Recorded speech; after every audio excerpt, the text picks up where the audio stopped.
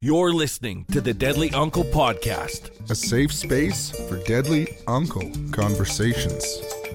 All right, everybody, I hope you're ready for a great episode. We've got Garth Lacombe, and Garth works with Bantero. If you want to check out more information about his men's circle, check out Bantero, and they'll have the information there on how you can join to be a part of that. So stick around because it's going to be a great episode. Lots of great info coming up.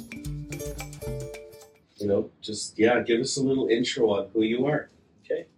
Yeah. So, like I said earlier, I shared with you guys, where I was born. I was born in St. Paul, Alberta, and I'm the youngest of seven, and spent about 4 years in St. Paul before we moved to Edmonton for a year, and then my dad got transferred to Slave Lake, and that's where I grew up.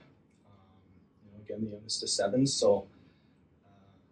Was teased a little bit by my siblings and stuff, who I love dearly, and I know they love me. But I mean, it's just, I guess we relate it to, sometimes it's called the Indian humor, that we grew up with. But I mean, it did have an effect on me, Yeah. So from there, going to school, I remember myself in Slave Lake growing up and just being a kid, just a little bit carefree, and then getting bullied and becoming the bully, and that whole process played out throughout my young life and into my adulthood, and it caused a lot of chaos for me, and made a lot of enemies. And luckily, I also had a bunch of good friends too. So there was a balance. But I think 30, I got married, had my first child.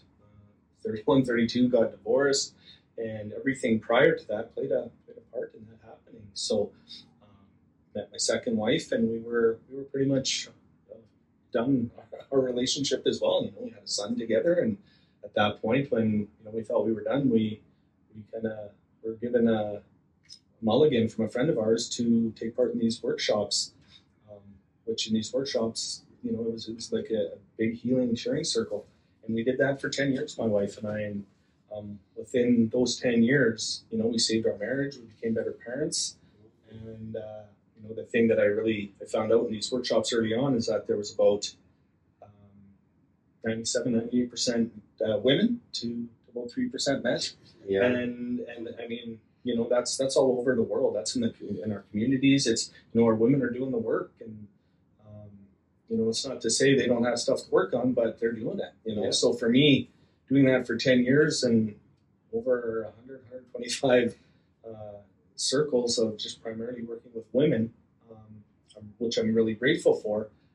Early on, I made a commitment to myself that, what I needed to do is to create spaces for men to do the work. And, I started my own company with 2 guys, and it was nothing to do with any of this kind of work. And, it failed, but we learned. And then that was in those 10 years that I was doing all this work on myself and on my marriage, and it kind of fell in my lap that a good friend of mine who I've done work with at Bantero just kind of led me to the position I'm in there now, and then that's working with men and fathers. Beautiful. Right? So from there it went one-on-one, and then just really presenting healing and sharing circle to my manager and supervisor, and they saw the significance and the worth in it. And so that's what I've been doing for the last 2 years. And like we spoke earlier about the pandemic, as soon as I started running the circles, the pandemic hit, and so we had to move online, which at first was challenging because my first go at actually facilitating healing circles was online. I just had a bright moment. I was working at Morning Fire Protector when you started those online healing circles, and I was trying to get some of my clients to take part. They never did, I don't think. But we had gotten the email about your email. Now it's like I was trying to figure out where I heard your name before. Yeah. Okay, there we go. Yeah. Sorry, everybody. I had a mental breakthrough there. So Us as artists, we're squirrels. Yeah, that's what it's about, though, right? We're starting to put the pieces together and the puzzle together. So we went online, and we started a Tuesday night a healing circle on Zoom, and we had anywhere from 5 to 17 guys join weekly. So we started another one on Thursday afternoon, and we had anywhere from 3 to 8, 9 guys join. And at one point, after about a year and a half, I asked the question. I said, so do you guys want to do these bi-weekly? No, we want to keep it going, right? Yeah. And I wasn't surprised because just creating a space for guys to share and talk and support each other was huge. And, It's amazing. luckily with Zoom and being able to do it online is we're getting guys from Vancouver, Kelowna, Saskatchewan, Calgary. And, fast forward to where we are now. Do you think, like, just real quick, do you think Yeah. that made it easier for some men to take part because it was on Zoom? Because they didn't have to be in the room, they didn't have to show their feelings in person? Yeah. I don't know, I was just thinking. No, that's bang on. You hit the nail on the head, and that's exactly what it was. So when I run a healing circle and sharing circle, it's not about you guys have to show up. You guys have to share. Sometimes it's just listening. So guys would turn their camera off, and they might be playing games. They might be listening. They might not want it to show emotion. But the important part is that they're there. And that's cool. That's all we needed, and we all respected that.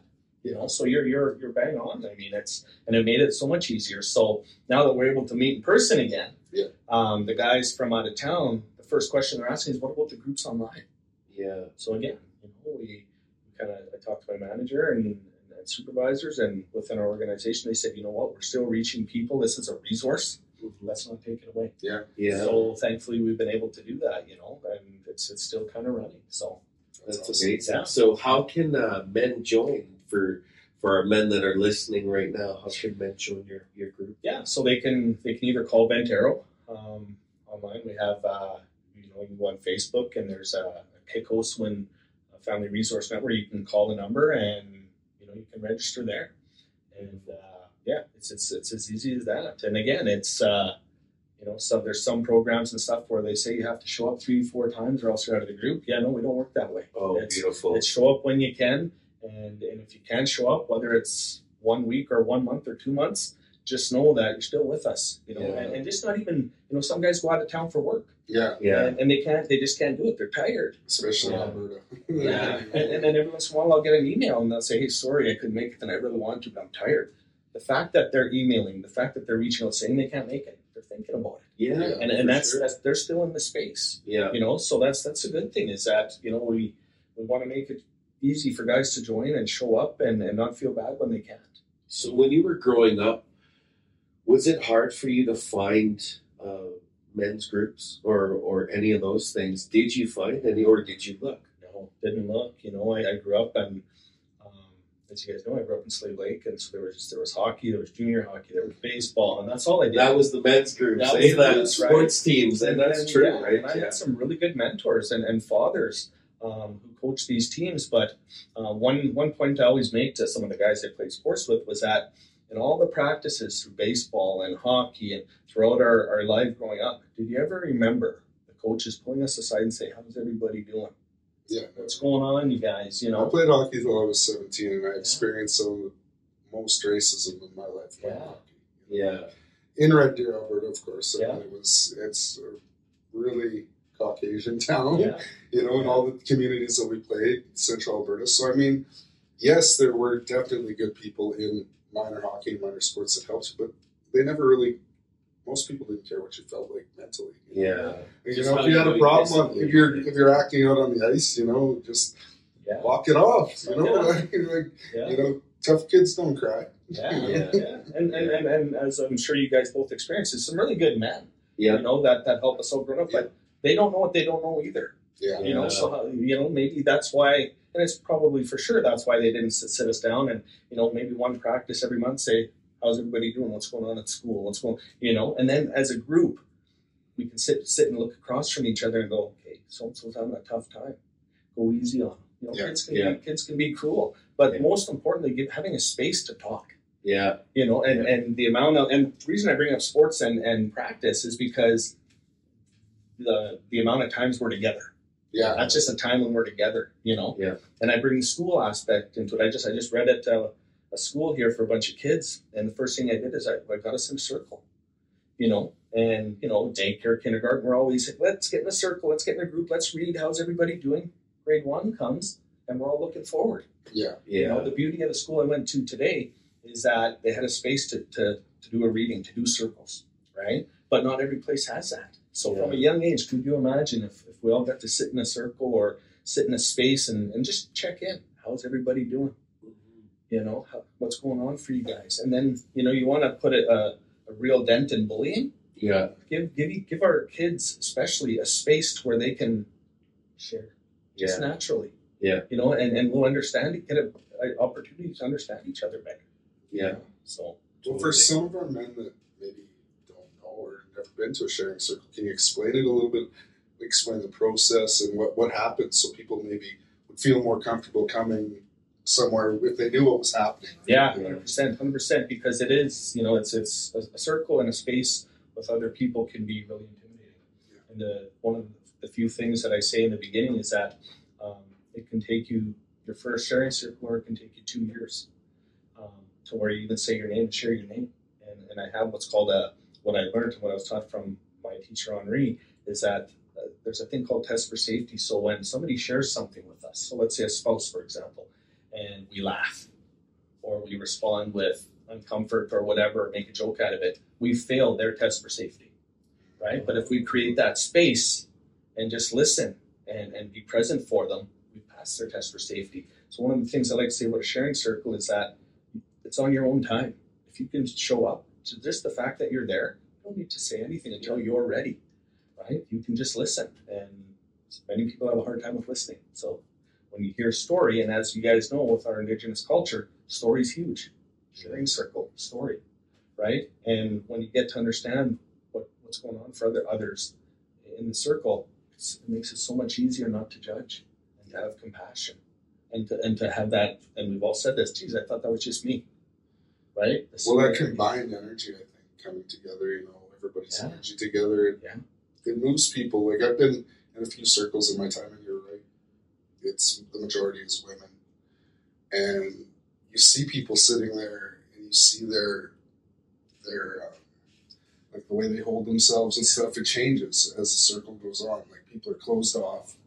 They're like this, and then some of them may not even really want to be there, but they're there for work or whatever. And then as the time goes and people open up, people start to, some people start to cry, some people start to comfort people. It's like, it's about just being able to share what's wrong with your life right at this moment. And a lot of people don't understand that letting that out would help so much with anxiety, depression, and all those things that we silently suffer from as men.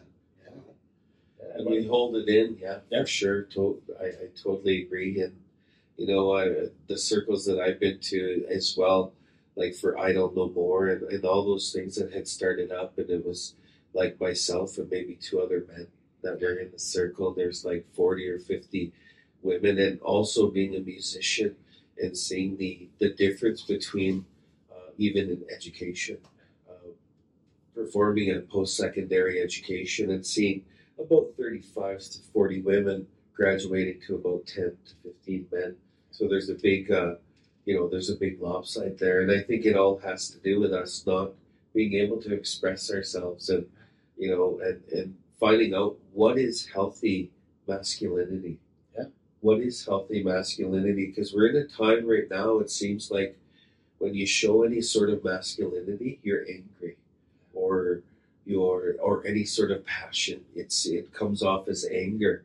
And maybe that's not what it is. It's a passion inside of us, and it's knowing how to put out that healthy masculinity. But I think it's important for our men to have. Oh, absolutely. It's important. So when we go into a circle, when we go into a space where there's a little bit of anxiety happening, we're going in here, right? But we do what you said. As soon as somebody starts sharing and somebody's willing to be that person, then all of a sudden it goes from here to here. Yeah. Right? We have a gap that we need to fill, that we need that flow to where we go in, and we might have a fear, but as soon as we get here, it's just naturally we start to want to share, we start to want to support, we want to be of service, right? And that's what a circle provides. And it's nothing that I do. I'll pass anything that any gifts that I've been given as far as knowledge and any kind of healing, I'll pass that through, but I take part in the circle as a participant. I facilitate, but I mean, it's a gift to me to be able to share, and I'll never expect anybody else to do or say or share anything that I won't. And as soon as that happens, the circle just takes care of itself. Yeah, it does. It does. And even doing this process is healing for me. Yeah. You know, like I've learned so much from the process of dealing with this, and you know, dealing with our own emotions. You know, like, because we are taught, you know, don't cry and don't show your emotions and that type of thing. So it's really nice to be able to sit with you and sit with so many other men that are doing positive things in our community and heal. This is a shared circle right here we're having between the three of us. I totally believe so, and I'm glad to share that out with the community here with a podcast. Yeah, 100%. Through an expression of art, and you know, it's nice that you know, Trent came up with this idea to have this, absolutely. you know, through music first, and now, you know, we've come into this, you know, hopefully starting a men's collective together. You know, all of us, everybody that's on this show and around everywhere. We can start something together. Yeah, and Trent had the question, you know, like what do we do to make that happen? And this is part of it.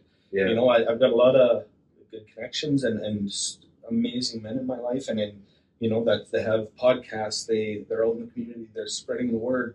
But for me, it's about doing the work, having those places where we can go. Yeah. You know, everything's needed, the all the Facebook and everything that everybody else is on, but where do we go?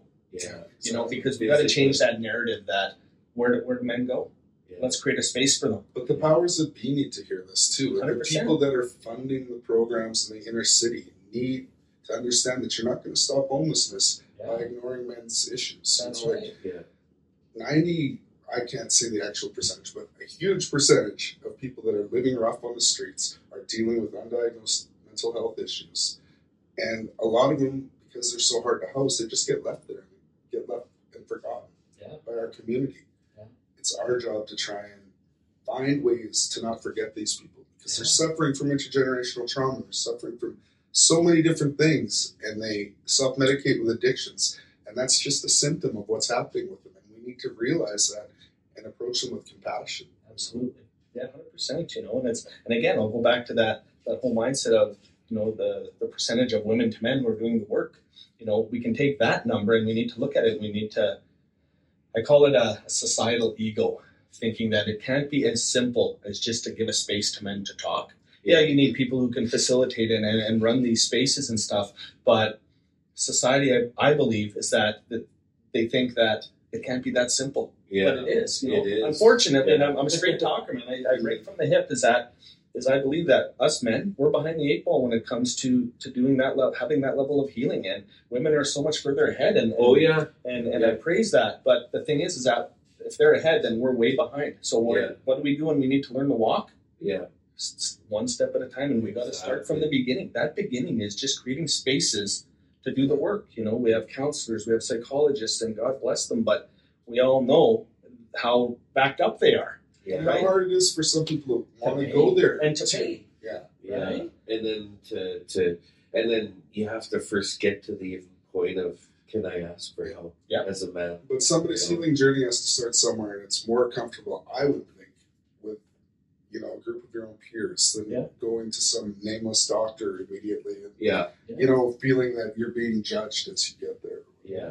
And I think, like, through these circles that you're putting on, men are healing through other men's testimonies. Absolutely. You know? Yeah. And they're finding answers through other men that have been there, or, hey, I didn't know you were going through this, brother. Yeah. I thought I was the only one, man.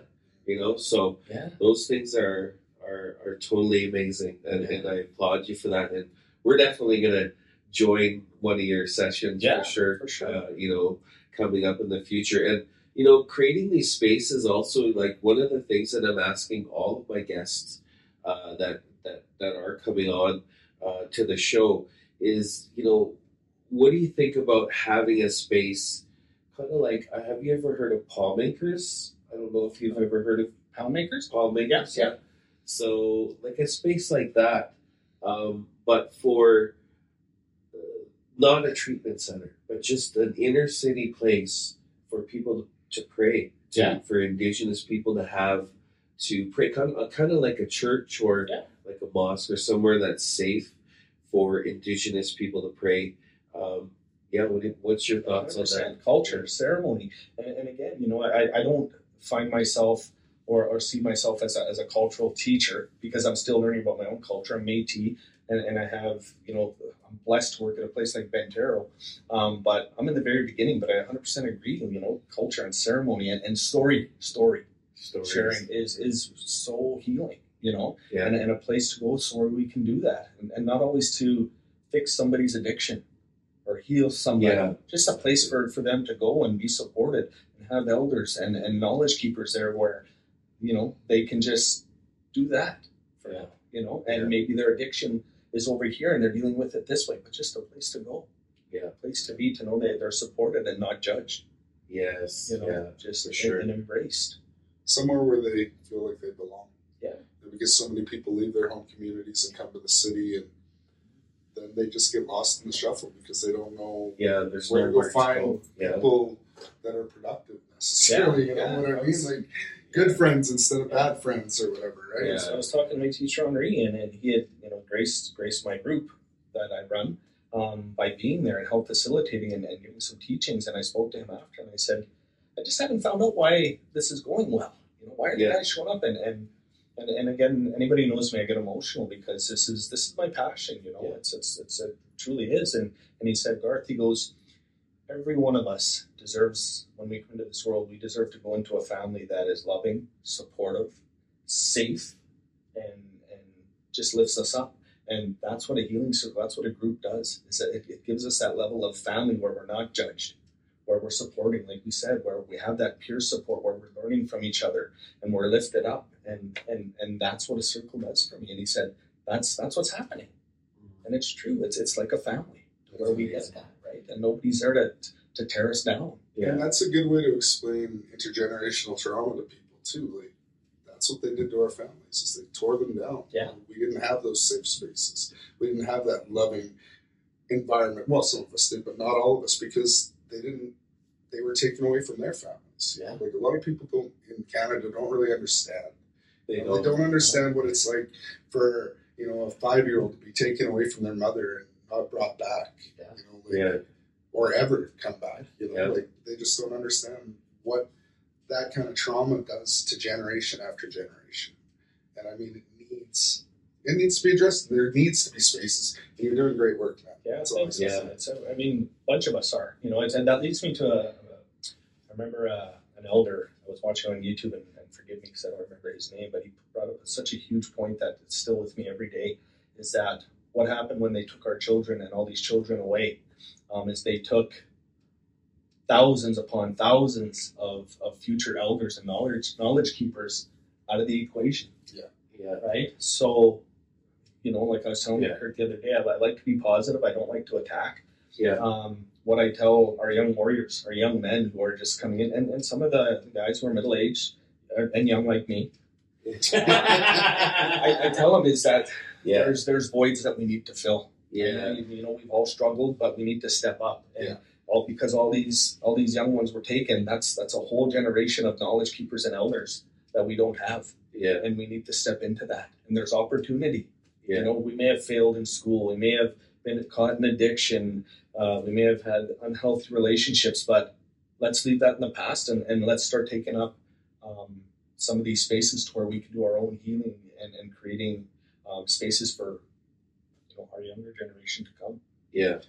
That actually leads me to another comment and stuff we've been talking about the other day about that very thing, about being able to put things in the past for some of our men, like people that have gone to prison for bad things, and they're trying to now reintegrate themselves into the community.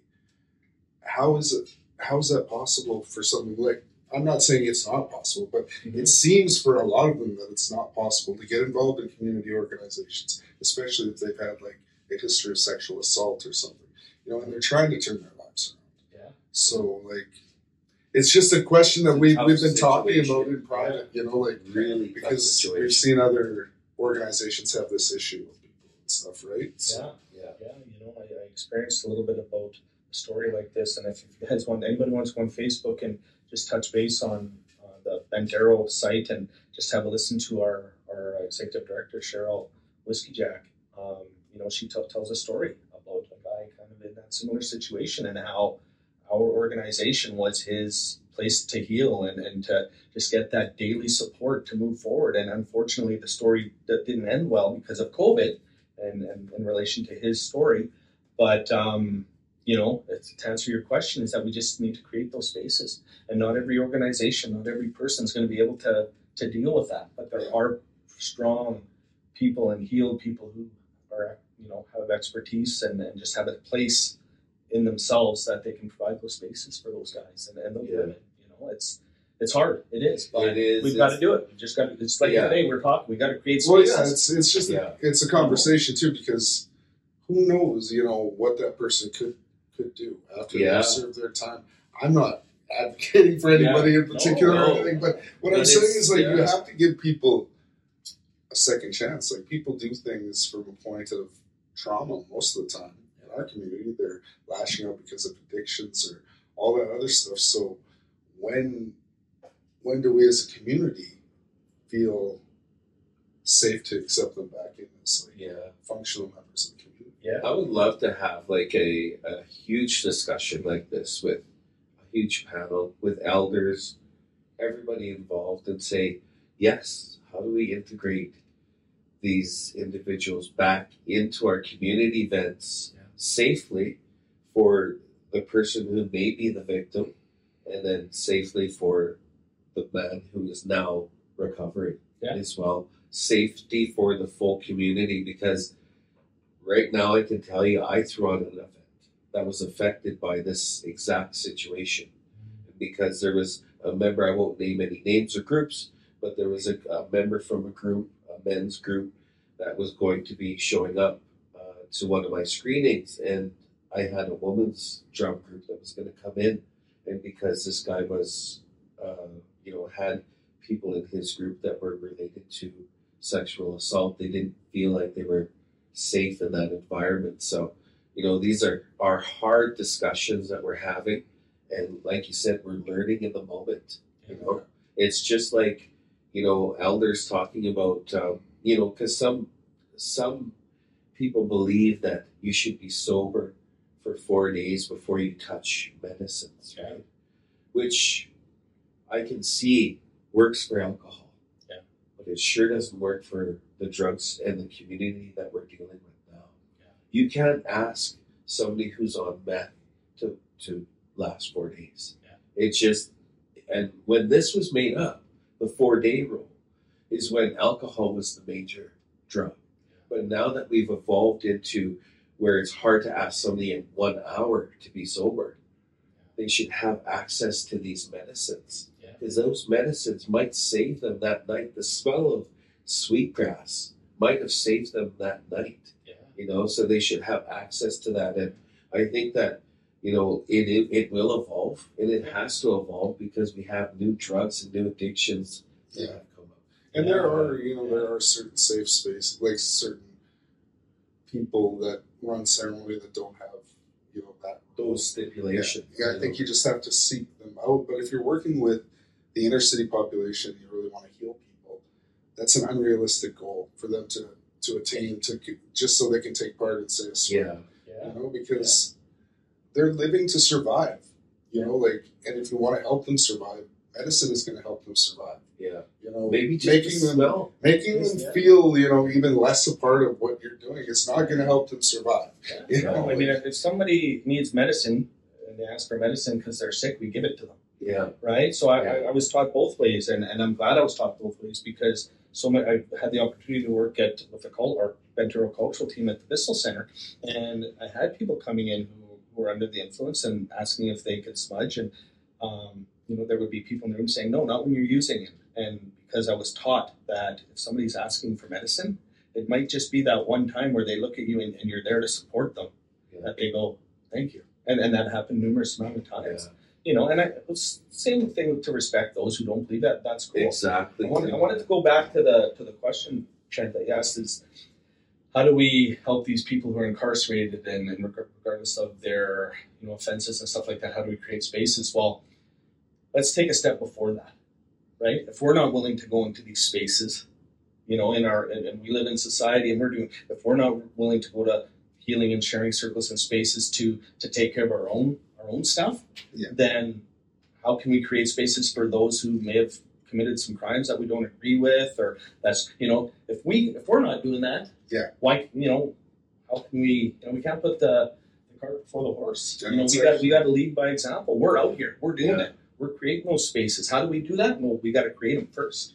And maybe the people that are questioning whether they should be allowed are the ones that are in need of healing. You know, like the way you just explained that just made that like click in my head like 100%. that. So it's like, 100%. You know, it is a conversation, but it is a conversation that may wake some people up. It's that whole mindset is that, you know, when we point the finger, how many are pointing back? You know, we expect people to heal, we expect people to be better, but when we do that, that's a level of projection and judgment. And we all know, you know, if you're going to judge somebody else, you better judge yourself first. What do I need to work on? What do I need to heal? Where do I need to go to be part of creating these spaces? Let's not open that Pandora box on this episode. Right?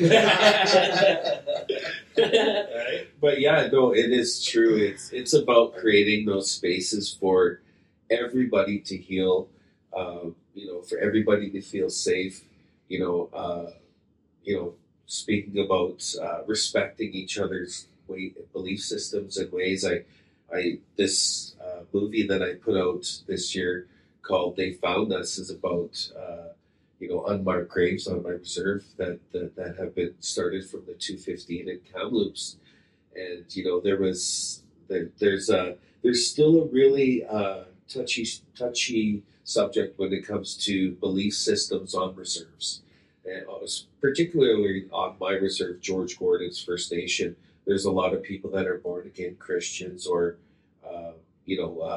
whatever, Catholic and then traditional. And a lot of times they don't get along, but one of the things that I do on my flute is I play a traditional song and then I'll play like Amazing Grace on it, you know, and say like, my brother's a born again Christian person. I'm sorry, I might have got that wrong, but born again something, I'm not sure exactly, and I believe in traditional ways, but we can all sit together.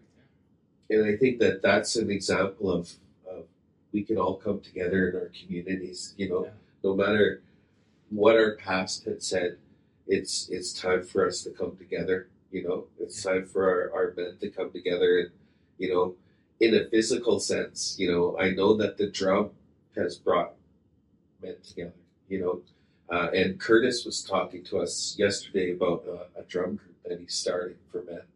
And so it'll be nice to join that and be a part of that, you know. But it's just, you know, finding what can get a bunch of men together in the same room, right? Physically, like you said, it's a little easier to get them to join online because they're not so intimidated to come in person. So. Moose meat would bring me. Yeah. Moose meat and a drum and what else? Banning. Yeah. Bunch of men together in the same I was just thinking for a second, Kurt's like, we're going to join your group, and then Curtis is like, I'm not going to have any free time. This guy's joining me up for all these things. Yeah, right. We're going to but again, you know, and I go back to that whole thing, you know, like, you can join a group, but you don't have to show up every single time. You know, your energy's going to be there. Something you might share in a group can last for a long period of time just from what you shared, you know, and then maybe you show up 2 months down the road or whatever it is. You know, it's about supporting each other and getting it happening everywhere, just creating spaces. You know, we all got elders, we all got friends that teach us and help us along the way. So it's about putting those gifts that we were given from each other and bringing those to certain groups, certain places. You know, one of the best teachings that I ever, and it was something I read, and can't remember the doctor's name of Bible names, but he said, you know, for example, with the sharing and the healing circle, what it provides, is a place for us to be our own doctor, because we know our own story, we know what we've got to work on, and we just need a place where we get to practice that, and we do that through sharing with each other. You know, and just in that circle, and that's why circle it just takes care of itself. And that is beautiful, and even a space, a drum group.